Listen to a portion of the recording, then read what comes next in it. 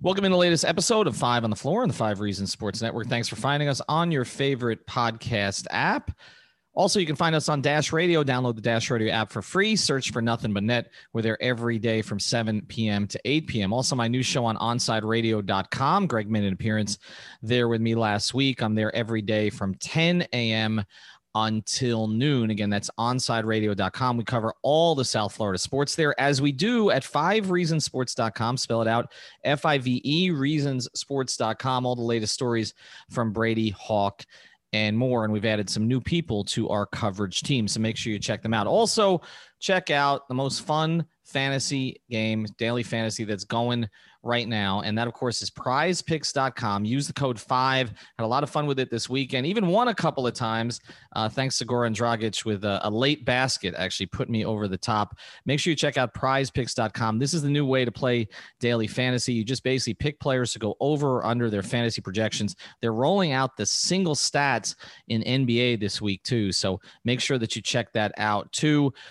Use the code 5. You will get your deposit matched. And when you play prizepicks.com, you can play not only NBA, but also play the NFL playoffs. You can play college basketball, just about anything there at prizepicks.com. So use the code 5. Have fun. Win money, the new way to play daily fantasy. And now, today's episode. 1, 2, 3, 4, 5 on the floor. Welcome to Five on the Floor, a daily show on the Miami Heat and the NBA featuring Ethan Skolnick with Alex Toledo and Greg Sylvander, part of the 5 Reasons Sports Network. All right, Ethan Skolnick back on Five on the Floor. Here's today's floor plan. We've got the three of us today. Myself, Greg Sylvander. You can follow Greg Sylvander at Greg Sylvander on Twitter. You can follow Alex Toledo at Tropical Blanket. Again, you can follow me at Ethan J. Skolnick or at 5 Reasons Sports. Now, there's a lot of stuff going on, obviously. The Heat are 4-7. Embarrassing home loss. I don't know that the home matters so much, but embarrassing loss to the Detroit Pistons when you did have some of your players back, didn't have Butler, Bradley, or Hero, but got a bunch of other guys back, including Bam and Dragic. Had a 4-point lead at the half, still lost the game by 20 with an embarrassing second half. And look, we know that everybody's angry. There's a million different things going out on Twitter. This is what we want to focus on today. Greg, do you think that this team, and I know you put out a bunch of stuff on Twitter today about what really matters. I know you said the rebounding, the turnovers. That's what we've talked about here on Five on the Floor, and what really doesn't matter as much or is not as sustainable in a bad way. Does this team need a shakeup move just for the sake of a shakeup move? Not yet. I'm not there yet. I think eventually you could see it trending in that direction. And I'm sure that there's probably a lot of listeners that will adamantly disagree with me and say, yes, that there's a move to be made immediately. But I just feel like ultimately you can't really, in good conscience, say you're evaluating this roster without Jimmy Butler playing extended stretches for long. You know, like we got to see a month of Jimmy Butler at least before I'm going to, make firm declarations on this roster. We obviously know where the holes are. It's in a lot of the areas of the game that we generally look to the front court to solve, whether it be rebounds, block shots, things like that. But then there's also the turnover issue. So you've got this like weird mix of big man stats with point guards or all guards who aren't really taking care of the ball. And then when you're in the middle of the pack of a 3-point shooting team, I just feel like this is more of an internal thing than an external thing at this point. And to that end, and before I bring Alex in here, I've covered Heat teams that have not come back the next year the way that they should have. We've talked about the 2006-2007 team after winning a championship. They didn't come back particularly motivated. There's been a handful of those in Heat history. Not a lot, but there's been a handful of those. I feel like some of that is going on here, but I also feel, and I know people are going to get on me, they're going to say these are excuses. These are reasons. We're trying to identify reasons that this is happening, okay? One reason, of course, potentially is the very short break that they had, which along with the Lakers was the shortest break in the league. Another reason, of course, is the fact that they seem to have been hit harder by this whole COVID thing than a lot of other teams, and they won't seem to just fake injuries like it seems like some of these teams are doing to make sure that they don't have the requisite 8. So they got caught on the wrong side of it where they would have had an advantage against Boston. They didn't end up having the advantage against Boston. Then they had a disadvantage twice against Philadelphia. Again, I'm not excusing the Detroit loss, okay? But the 2 against Philadelphia, you figure you probably would have gotten a split there. So I do think some of that's at play. The one thing you got to look at right now is Jimmy Butler is 8th on the team in minutes. Iguodala, I believe, is 6th. Olynyk is 3rd. There is no way that was the plan for this season coming in. So those are all, again, not excuses, but they're reasons. But with that being said, Alex, this team doesn't look like they're playing with the same joy, the same passion, or any of the other things that we talked about with the whole Heat culture last year, which was one of the reasons given for, and again, this comes back to what we saw after the 30-11 run, another team that didn't come back the same way the next year.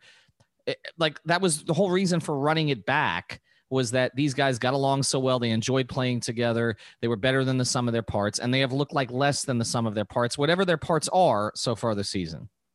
See, I'm not sure about that. So I think there's definitely – I'm not trying to say that there's no issue at all, but as far as the sum of their parts, I mean, they just haven't had their parts. And as far as when they had like their 2 games with an 8-man rotation, I thought they played pretty well. Like they played against a Sixers team that obviously looks like a competent playoff team in the Eastern Conference, and they did it without their 3 best players and Tyler Hero creating their offense, this, skinny 20-year-old.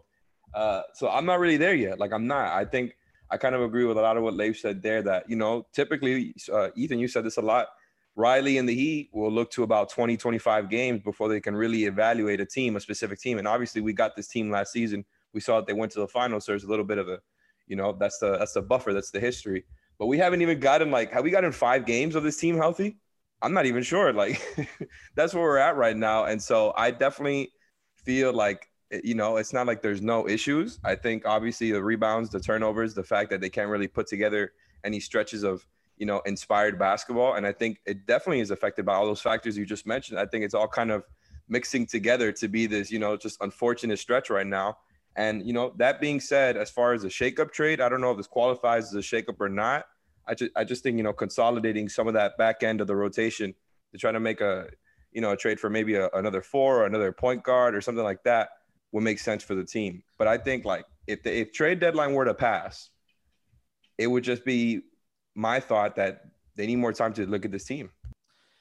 I understand needing more time to look at a team. And like you said, it usually is 20 to 25 games. Of course, this season is 10 games shorter. So I don't know if that accelerates the timeline here a little bit. Again, I think there are some in the organization who tend to try to be patient, and there are others who may try to sort of push something forward here. I guess what you're saying about consolidating the rotation is interesting, because one of the reasons I liked the team last year before the season, when some people didn't, was I said if you give Spoelstra an uncluttered roster, then typically you're in a really good place. Like they cleaned out some of this extra stuff from the year before. It was clearer kind of what the pecking order was. And then he'd helped develop some of these young players with his Robinson, again, Nunn, and what's happened to him, Hero, etc. It seems like they're kind of back now, Greg, to where they were a couple of years ago, where yes, we did think that putting Kelly Olynyk in the starting lineup and getting to that bench of, again, we haven't seen Bradley recently, and obviously his COVID situation a little different than some of the players that came back. But, they got to Bradley, Dragic, Achua, Iguodala. Seemed like that all made sense. But now we're seeing KO like in extended minutes, and it's kind of right back to where we've been with Olynyk before, which is like there's one good game and there's 2 that he just totally disappears. So I don't know that again, without what Alex is talking about, which is the consolidation, if this is an uncluttered roster anymore, and not only that, but they've got all these players. Remember a couple of years ago where they had like 6 2 guards, Dion and all these other guys, and Tyler Johnson, etc. It seems like they've got duplication at some positions again, and they don't have enough playmaking. Jimmy may solve some of it, but they don't have really a 4 to complement Bam. Again, maybe it's KZ, maybe it's Precious, but it doesn't seem like they're ready to turn it over to either of them yet. So a roster that looked very clean last year, all of a sudden to me looks not clean at all. There is a very fine line between touting the depth of the roster and the versatility of the pieces and the interchangeability of the pieces, and then getting to that threshold where all of a sudden you're talking about clutter on the roster and duplication. And it's no secret that the team has targeted players with relatively similar skill sets in a lot of ways. There's certain arcs for, you know what I mean? And, or prototypes, whatever type that is. And that they're looking for those specific players. So yeah, there's going to be some overlap in skill sets here and there. I think that right now, when you have guys out of the lineup, it kind of magnifies some of the holes that are already there. If you had the complete full roster, I think you'd see Spoelstra be able to get into a groove with certain things, and Jimmy Butler probably would solve a lot of stuff as well. And I don't want to hang everything on that, but I just think it's really important to point out that this team goes as Jimmy goes to some degree, at least from an emotional perspective. And that's just a big part of it. But I do think that they could look to consolidate, but it's going to boil down to what kind of big consolidation move do you want to make? Because you can make a ton of different consolidation trades where you're trading for another player on an expiring deal. But if you look further than that and you're willing to take back a player that has 2 or 3 years left on their deal, it opens up the possibilities more, but that would kind of punt on 2021. And that's going to be a decision that eventually the Heat are going to be faced with. Well, there's 2 things that we got to figure out if they want to punt on. One is, do you want to punt on 2021 now that it doesn't look like it was supposed to look, with no Giannis, no Paul George, whole bunch of other guys that are now no's, right? Or do you want to punt on this season? And I don't think they're at the point of punting on this season. Remember when they were, 11-30 at, they were, pretty damn close to punting on that one. Yeah, that is not this at all. No, that's not this at all. And its team is in a different position. And remember, again, as we've discussed many times, they basically was supposed to be a meeting between, Ellisberg and Riley, when Andy came off a road trip. Like, are we done here? Like, should we sort of cycle it back? Not tank necessarily, but pull back. And then the team went on this winning streak before they ever had a chance to have the meeting. And so they just decided to go forward with it. And then Heat fans were pissed about it, and they ended up getting Bam anyway, even though they didn't tank. I don't think they're ready to punt on the season completely, but here's what I would say. Are you willing to make a move that maybe potentially sets you back this season? In other words, you come into the season as defending Eastern Conference champions. Most teams that do that don't lose significant parts, and don't give me Jay Crowder. I mean, I'm with you on this one, Leif. I like Jay Crowder. Jay Crowder, as you said, is shooting 10% from 3 under what he shot here in Miami.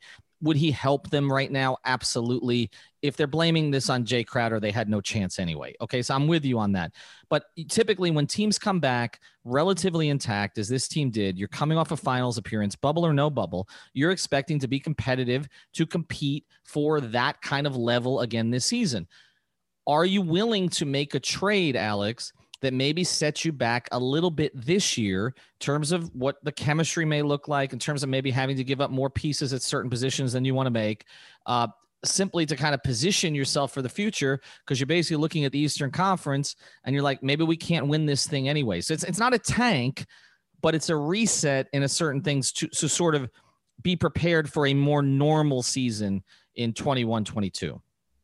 Yeah, so I'm a little bit confused about what this type of trade would look like the one that you're trying to describe. So I know you're not talking about a tank, but you're saying rather than upgrading at the deadline to sell off a piece or two, or to maybe package like a whole lot of guys for a whole lot of other guys. Is that what you're saying? Yeah, I mean, I think it's kind of a reshuffle, but I think, you know what it is more so than the kind of trade that you make. I'm with you. It's not really clear what I'm saying. It's not, and I'm not saying a trade you make to necessarily set yourself back, but maybe you don't make a trade you could make that would push you forward. So like, for instance, Lowry, okay? Like, to me, that's the biggest example right now. You probably could try to get Kyle Lowry if you wanted to. I mean, Philadelphia could be in the mix. Some other teams could be in the mix here, but you probably could make a run at him. We've talked about the reasons why. Last year of his contract, they're not even playing in Toronto right now. Are you re-signing him if you're Toronto at age 34? All of those things. The Heat could probably get in play for someone like them. We know that Jimmy would want them to, but they may have to give up an asset or two to do it. And it may be a trade that on paper looks good under normal circumstances, but maybe Riley or maybe people around Riley convince Riley to say, listen, you're not winning this year anyway. let's not do that. Let's not give up this piece. I mean, when do you think we get to that point? Like, what does the record have to be where you say we're not going to make a trade that advance? Maybe it's not a setback deal, but we don't make the trade that might advance us.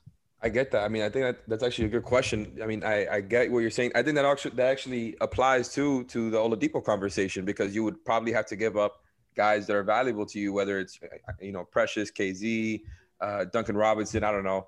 But whether for Lowry, for Oladipo, or for another move like that, I think that's actually kind of an interesting conversation, because if they just keep losing games, taking themselves out of the picture, what if the Heat look at it that way? Now, again, I think they're going to need to see more time with the team healthy before they make, or they refuse to make that type of move as a result of the season. But that's actually a good question. Like, you literally caught me off guard here. I'm trying to think. I think this would have to go on for another, I don't know. What do you think? 2 weeks where they just, lose more than they win? I think but even then, it's just like Pat Riley always wants to win. They're always trying to get better. It feels like, the teams that they beat last season didn't get better. The only team that got significantly better was Brooklyn. So I can see themselves, kind of convincing themselves the other way too.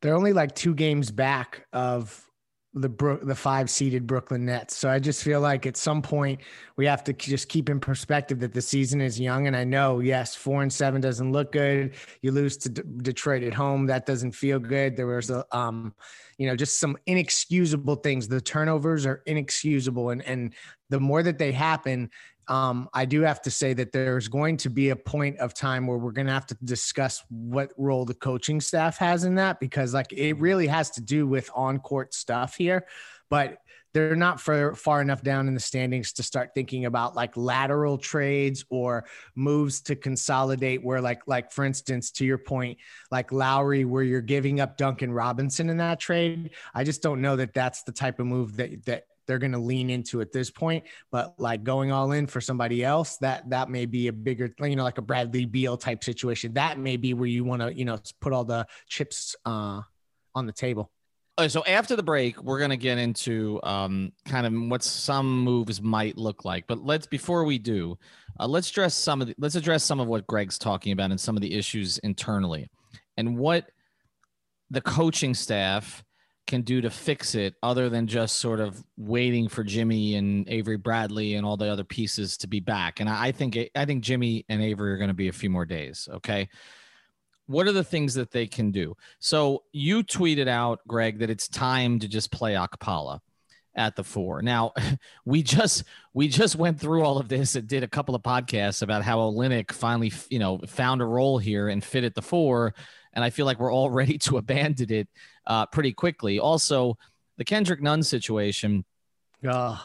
He's bad. He's just unplayable. And we said this on many pods. I don't really know what's happened. I understood what happened last year with COVID, with some personal issues he was dealing with then losing his starting spot. It just all snowballed on him. But then he had 2 months and he's come back and he's worse than last year in some ways. Like, I've just never seen a guy lose it. He virtually is unplayable. And we have to stop this thing with him where Heat fans are like, well, if you trade Nunn in a pick, like nobody is clamoring for, like, he's not a positive asset at this point. Like he's a throw-in making no money, which makes him, unless you have played by Gabe Vincent. Yeah. Right.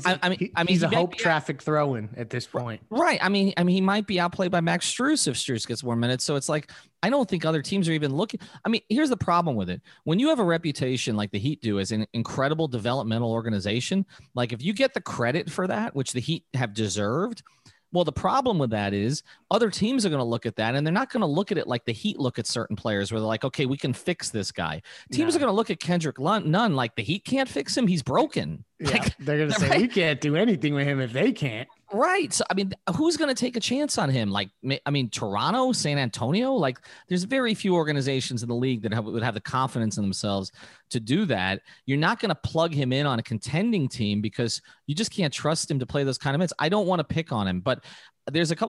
This show is sponsored by BetterHelp.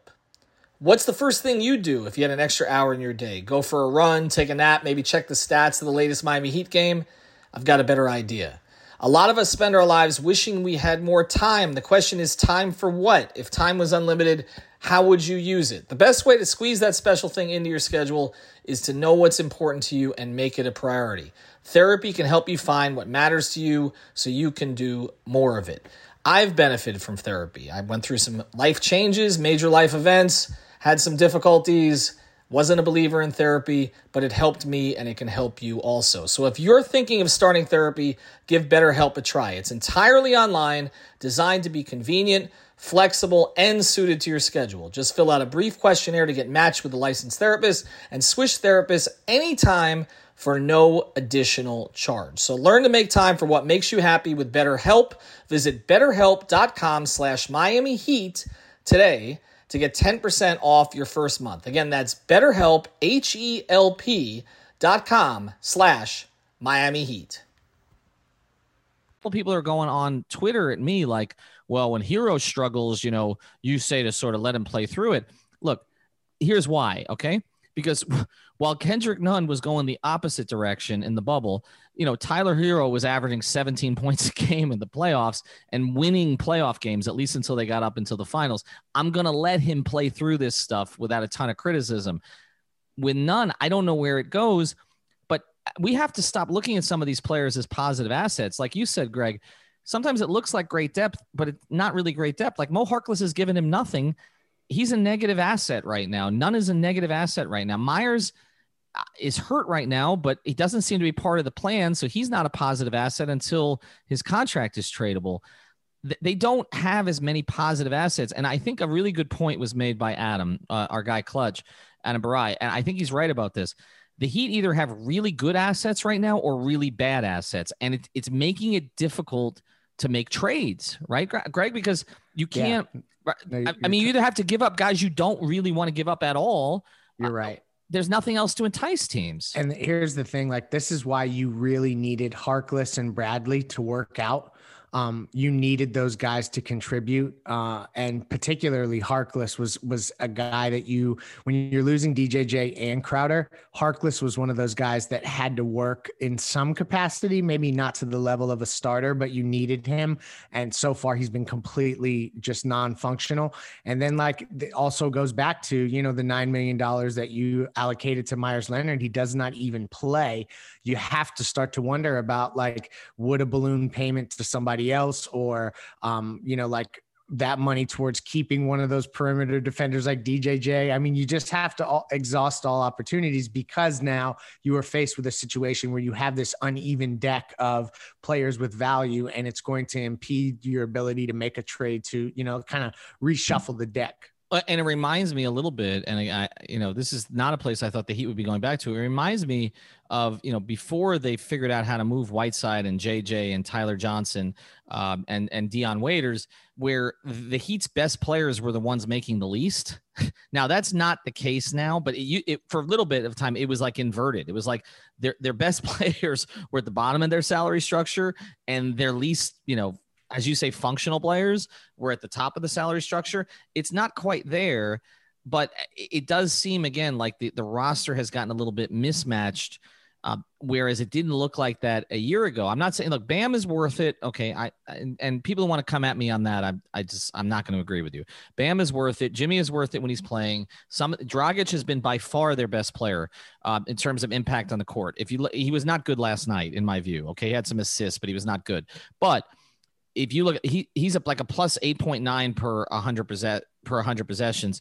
Nobody else on the team is better than a plus 1.8. Okay, there's only 4 guys, including I think Duncan, Jimmy, and I forgot the other one, who are positives. Okay, so and it's not Hero, by the way. He's a big negative. All right, so Goran's been really good.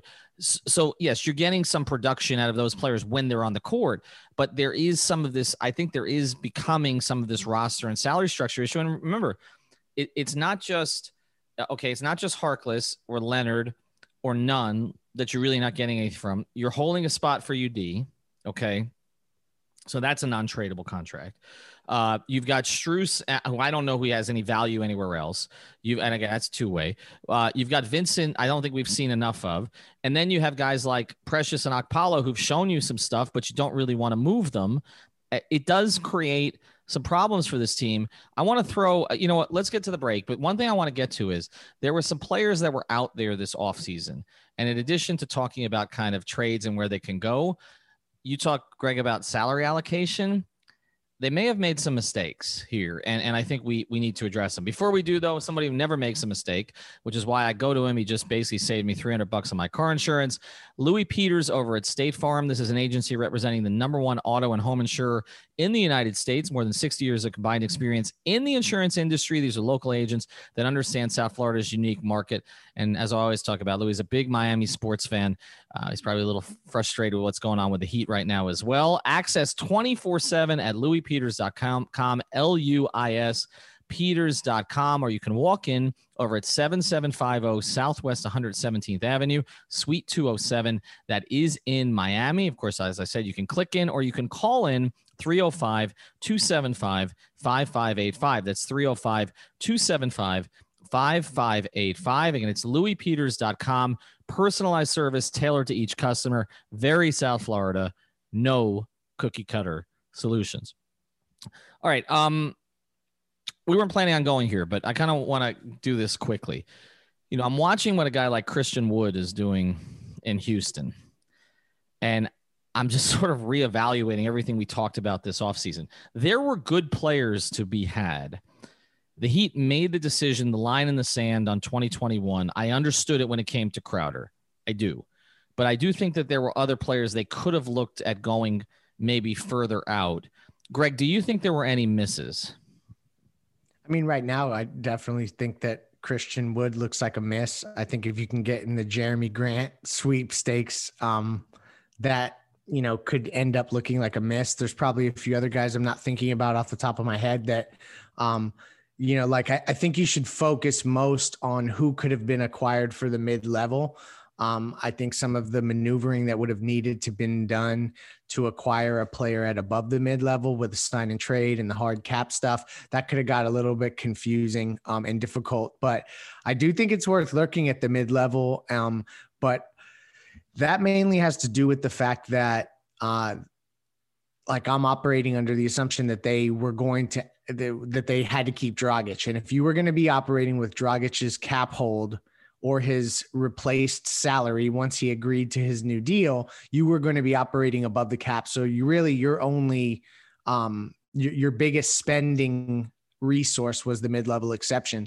And it's a little difficult when you see that you split it between Harkless and Bradley. Bradley's looked good so far. I have no complaints there, but Harkless has been really not playable. And then the rest of really the money that's taking you up to the tax is Myers Leonard. And that contract really looks like maybe that they're hoping that they'll need $9 million to throw into a trade, and they'll be happy that they are including a $9 million contract that has absolutely no ramifications on the court. So I don't know how else to solve that, because to your point, when you really look at this, it's early, but there are guys that look like it had you ponied up, a 3-year deal at the mid-level. They could have helped on this particular team. Alex, is there anybody that jumps out to you? I mean, you study the market pretty carefully. What could they have done with the mid-level maybe? That's tough. I think that's kind of easier said than done, just because like it seems like they ended up just kind of picking Avery Bradley over some of these guys, right? And maybe just the point of attack defense, and maybe I have that wrong, but like we know the guys that we talked about, whether it's Paul Millsap or Wes Matthews, Christian Wood and Jeremy Grant, like you guys said. Like I think Jeremy Grant would have been an awesome investment, Wood too, but I think Grant would have been a really, really nice fit for the Heat, even though Wood's a good player as well. Those guys were clearly just too expensive for the Heat. And Millsap lost a step over the end of last season. He hasn't looked awesome so far. The Nuggets can't really defend right now. So I don't know how much they missed out on there. And, with the development of Precious, I don't know that another big necessarily, more so than just a 4 is what the Heat need. So I'm not sure how much they missed out on there. And I don't think there was any 4 like that they could have signed there with the mid-level. Yeah, that fits the needs, or even another guard there. Like I just don't think that guy was available. I think as far as what they needed, they got Avery Bradley. They were hoping they could get some playing time and rotation minutes out of Myers, and Mo Harkless, and it just hasn't been the case. And it was about bigger fish. Like, I think that we can't lose sight of the fact that they really made it abundantly clear that it was about a bigger transaction, and they were hunting and thinking bigger than the Christian Woods of the world. And that's not to demean Christian Wood and Jeremy Grant. Those are great players, but I think the Heat were thinking bigger than that, because like you can't even say that the reason why they didn't go, because they could have created 20 million or so of cap space had they, like essentially like all of the contracts that they had just renounced the rights to. They could have created that kind of salary cap space to get in the game for any one of those guys and truthfully gotten them. But it would have been at the cost of Goran Dragic. And, initially it was kind of sold as it was at the cost of bringing back a finals team. But when you look at actually what functionally came back from that team, it was really just about keeping Goran. And at that point, it gets a little tricky to justify. Well, it does get tricky to justify because Jimmy never would have abided by that. B, I don't think Heat fans would have abided by that to let Goran go. And C, Goran hasn't been the problem this year. I mean, at least not offensively. And so I don't really think you can look askance at that decision, but I'm going to look at the list a little bit more carefully as they go forward. Again, I know they didn't want to give up the second year. You look at a guy like Ibaka and others who didn't get the kind of money that we thought that maybe they would get. Jeremy Grant, I don't know. I mean, Jeremy Grant, I think, first thing, watching him, he's impressive. There's no question. He could have helped the Heat. There's no question. He would have been a really good fit at the 4. I think some of this is a product of just opportunity. I mean, there is nobody else there, really. And so I don't know that he would have looked like this. Christian Wood is the one we talked about. I mean, it was clear at the end of last season that he had taken a step. I know it took him a little while to get there. And it's just beyond me that Detroit didn't do everything in their power to keep him. But he looks like he's going to be a really good player for the next, 5 to 10 years. That's one to take a look at. All right, we got one more thing to do. Before we do, I'll tell you about one of the great sponsors of the 5 Reasons Sports Network, and that's Biscayne Bay Brewing, the official craft beer of the Miami Marlins, and also, of course, of 5 Reasons Sports. This is South Florida's actual independent brewery. This is the beer that you can see us drinking on the post-game streams. Make sure you check that out. It's owned by local guys who employ people in this community to make their beer right here in South Florida. They also have, in my view, one of the best Twitter accounts, so follow them at Biscayne Bay Brew. They get into South Florida sports just like we do. They're committed to our community and to supporting 5 Reasons so we can keep bringing you all the local sports content that you can handle. If you care about supporting local business and drinking amazing beer, grab their stuff. I mean, they just give it to me, which I appreciate. Marlins Lager, Miami Pale Ale, and Tropical Bay IPA at all major retailers that are out in South Florida. It's the only beer we're drinking at 5 Reasons Sports. So I'm going to go to you guys quickly here to close. There are interesting players around the league who, on bad teams, who I could see getting moved here before the deadline. I'm thinking about a guy like Julius Randle in New York. Okay, he's kind of had a resurgence. There are some others. Is there anybody out there, again, when we're talking about a shakeup move, not a Bradley Beal, it's a conversation for another day, maybe not even a Victor Oladipo, which we've talked about a lot. Is there anybody else out there? I'll see if either of you guys have one, Greg, that you say, okay, this is a player that they could potentially target that might change the makeup of this team some without screwing everything up. I mean, I think when you look around the league at players that are playing well that could help Miami in certain ways, I don't know. I've liked how Rashawn Holmes has looked out in Sacramento as a big man. I think that he's a good scorer and rebounder out there. I also think an interesting option is some of what's on Chicago's roster. I don't know how attached they are to Lauri Markkanen, and he's going to be a restricted free agent soon. And they also have a player in Thad Young who could help this Heat team a ton right now at the 4. And he only has $6 million of his $14 million guaranteed for 2021 if waived by June 30th of 21. So that's another team to keep an eye on in terms of players that fit the mold of maybe a team that Miami could jump the gun and make a deal with. Any of those names you like, Alex? Yeah, so I thought when Leif was said Chicago, I expected Thad Young because that was kind of one of my names too. But the other one, I wasn't expecting you to say Lauri Markkanen, but the other one that was on my mind was Otto Porter. And I didn't know that he wasn't expiring until just now.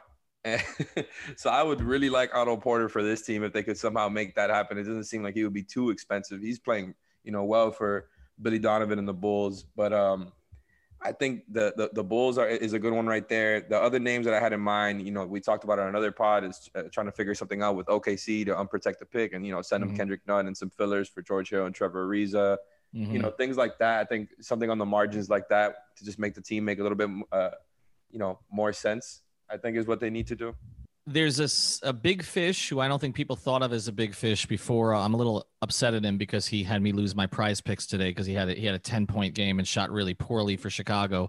This is a bigger player than some of the other Bulls you're talking about. Could they get in the mix as we close here, Greg, for Zach LaVine? I think they should explore it. I think that the cost of what he will, command from a salary perspective long-term is something to look at. I don't know much about Zach LaVine and his approach to the game, but you can absolutely say that his skill set would fit what Miami would need. And I would need to do a little bit of, recon on his relationship, maybe with guys like Jimmy. But that's an interesting name. And Dwayne has shouted him out a couple times recently, which, again, that gives you some insight into, look, when LaVine came in, I remember talking to him a bit when he came in the league. He was baby-faced young guy.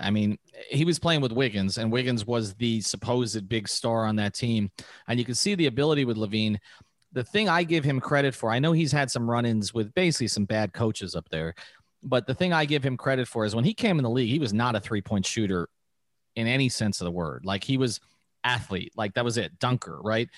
He's developed other parts of his game. I don't know how good he is defensively right now. I would need to dig into that. But, Alex, if you had Zach LaVine as your third star, okay, with Jimmy and Bam, and again, we'd have to see what Hero looked like in that scenario, or whether or not you're going to keep Duncan. And I think we need to do a full episode on whether Duncan Robinson is worth 18 to 20 million, because I think a lot of what we're talking about here depends on whether the Heat view him that way. Okay. But with LaVine, are you good enough if your top three is Bam, Jimmy, and Zach LaVine to win something significant in the East? I just think it depends on what else you've got around them. So I think of Zach LaVine as a talented player who you could throw into, a winning team. And, this is all me theorizing just off of what I've seen from his game, because that's not where he's been doing at all in Chicago. Like, I think you could fit him in as a really good scorer on a winning team, especially one like the Heat where, they've got something going already and he could just get his shots off of the system there. And not that he would be some, catch and shoot guy or anything like that. But I just think the way that they're constantly moving around, like, they'll be able to get him pretty good looks and get him driving to the basket and all of that. I think he will be a nice fit. But I just think it depends on what you're giving up. And also, like, is there two-way balance on the team? That's always been, kind of my thing with this Heat team for the past couple seasons is, trade for LaVine, but you still got to fix the other holes in the roster as far as, just having a balanced two-way rotation. He makes you more athletic. I'm not sure he makes you better defensively. That's the thing. But he has become a offensively, that's for sure. Yeah, he's become a bucket getter. There's no question about that. And he really has rounded out his game. But he's one of those guys that he's a different kind of player, but he reminds me a little of Joe Johnson. I always talk about this, like, where Joe Johnson was a guy who was just good enough to maybe be a lead guy on a playoff team, maybe. And Joe Johnson had some Atlanta teams where he was the best player and they made the playoffs. But it's like, if you're maxing that guy, then he may not be good enough to be worth that. Like, he's sort of caught in between. And unfortunately, we see a lot of players in the NBA who are really not max players, but they get maxed. He's not Bradley Beal, in my view. Like, there is a drop off from Beal to him, but I don't know that the drop off is big enough at this stage that I wouldn't explore it. So I'm kind of with you, Greg. I think you look at it. I just think it's interesting that Dwayne has tweeted about him a couple times, because we know that is a bit of a tell, and he seems to be buying into his game. So it's an interesting way to look at it. All right, we covered a lot more in this episode than we planned to, and we got a lot more that we left on the table. So some of that we will cover after the Heat play against Detroit tomorrow night. Also, make sure on Tuesday, check out Clutch Corner. Of course, it was with Adam Barai and also with Royal Shepherd. That's on our YouTube channel. And that's also the debut of Alana Tauscher, who has now joined the 5 Reasons Sports Network. She's done a lot of Heat content over the past few years, so that should be fun as well. Thanks to our sponsors, prizepicks.com. Use the code 5. Don't play Zach LaVine, Biscayne Bay Brewing, and of course, our friend at State Farm, LouisPeters.com. Thank you for listening to the Five on the Floor on the Five Regional Sports Network.